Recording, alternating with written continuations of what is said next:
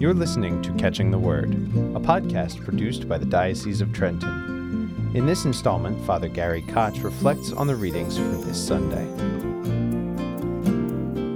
On this fifth Sunday of Ordinary Time, to be a fisher of men is the first call of discipleship.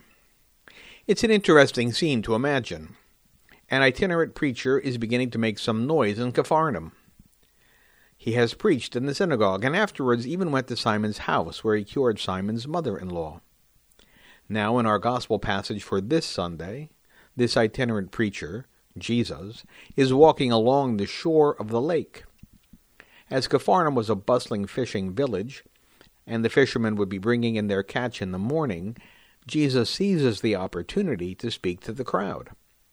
In what becomes Jesus' first truly public sermon, he commandeers Simon's boat and asks him to take him offshore so that he can speak to the assembled crowd. We do not know how many people Jesus is addressing.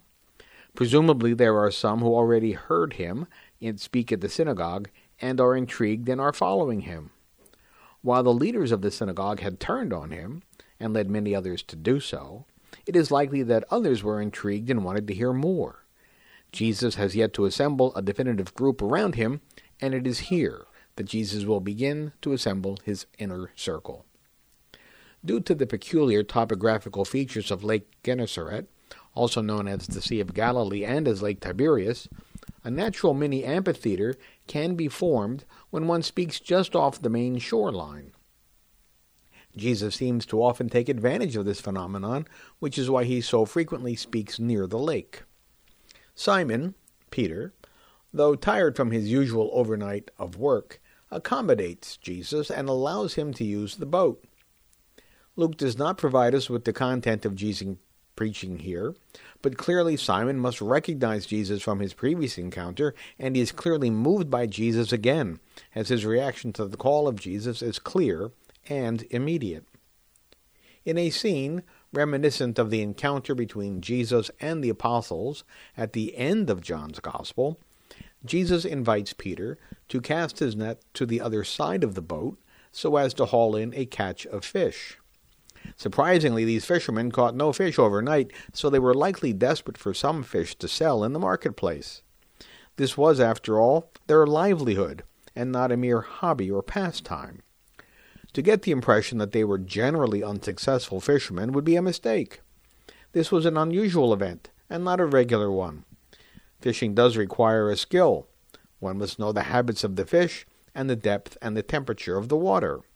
Capharnaum was a fishing center, so one would expect that the competition for the market was pretty high. Simon has partners, and they are using multiple boats, suggesting that they were at least moderately successful. Jesus was not a fisherman. He was a tradesman and a rabbi.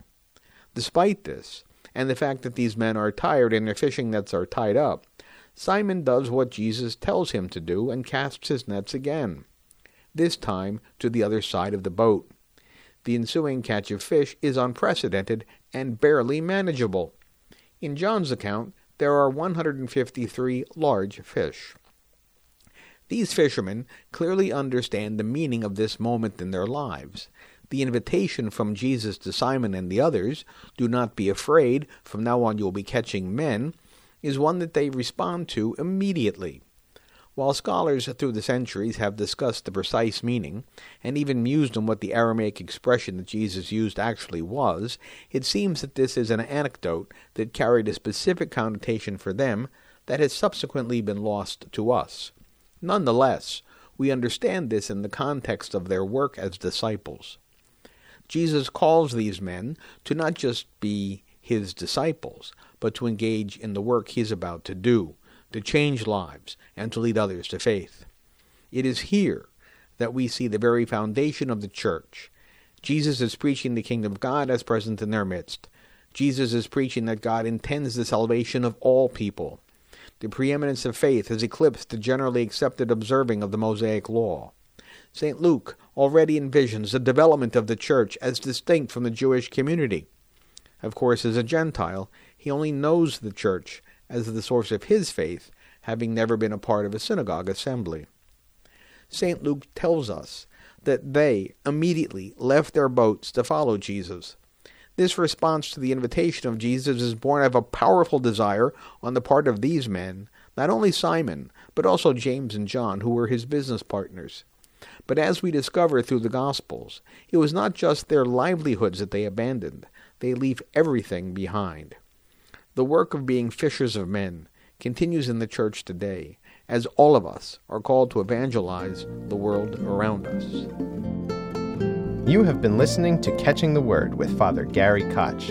You can listen to or download his weekly reflections and other topics of interest at dioceseoftrenton.org/podcasts. Catching the Word is a podcast produced by the Diocese of Trenton.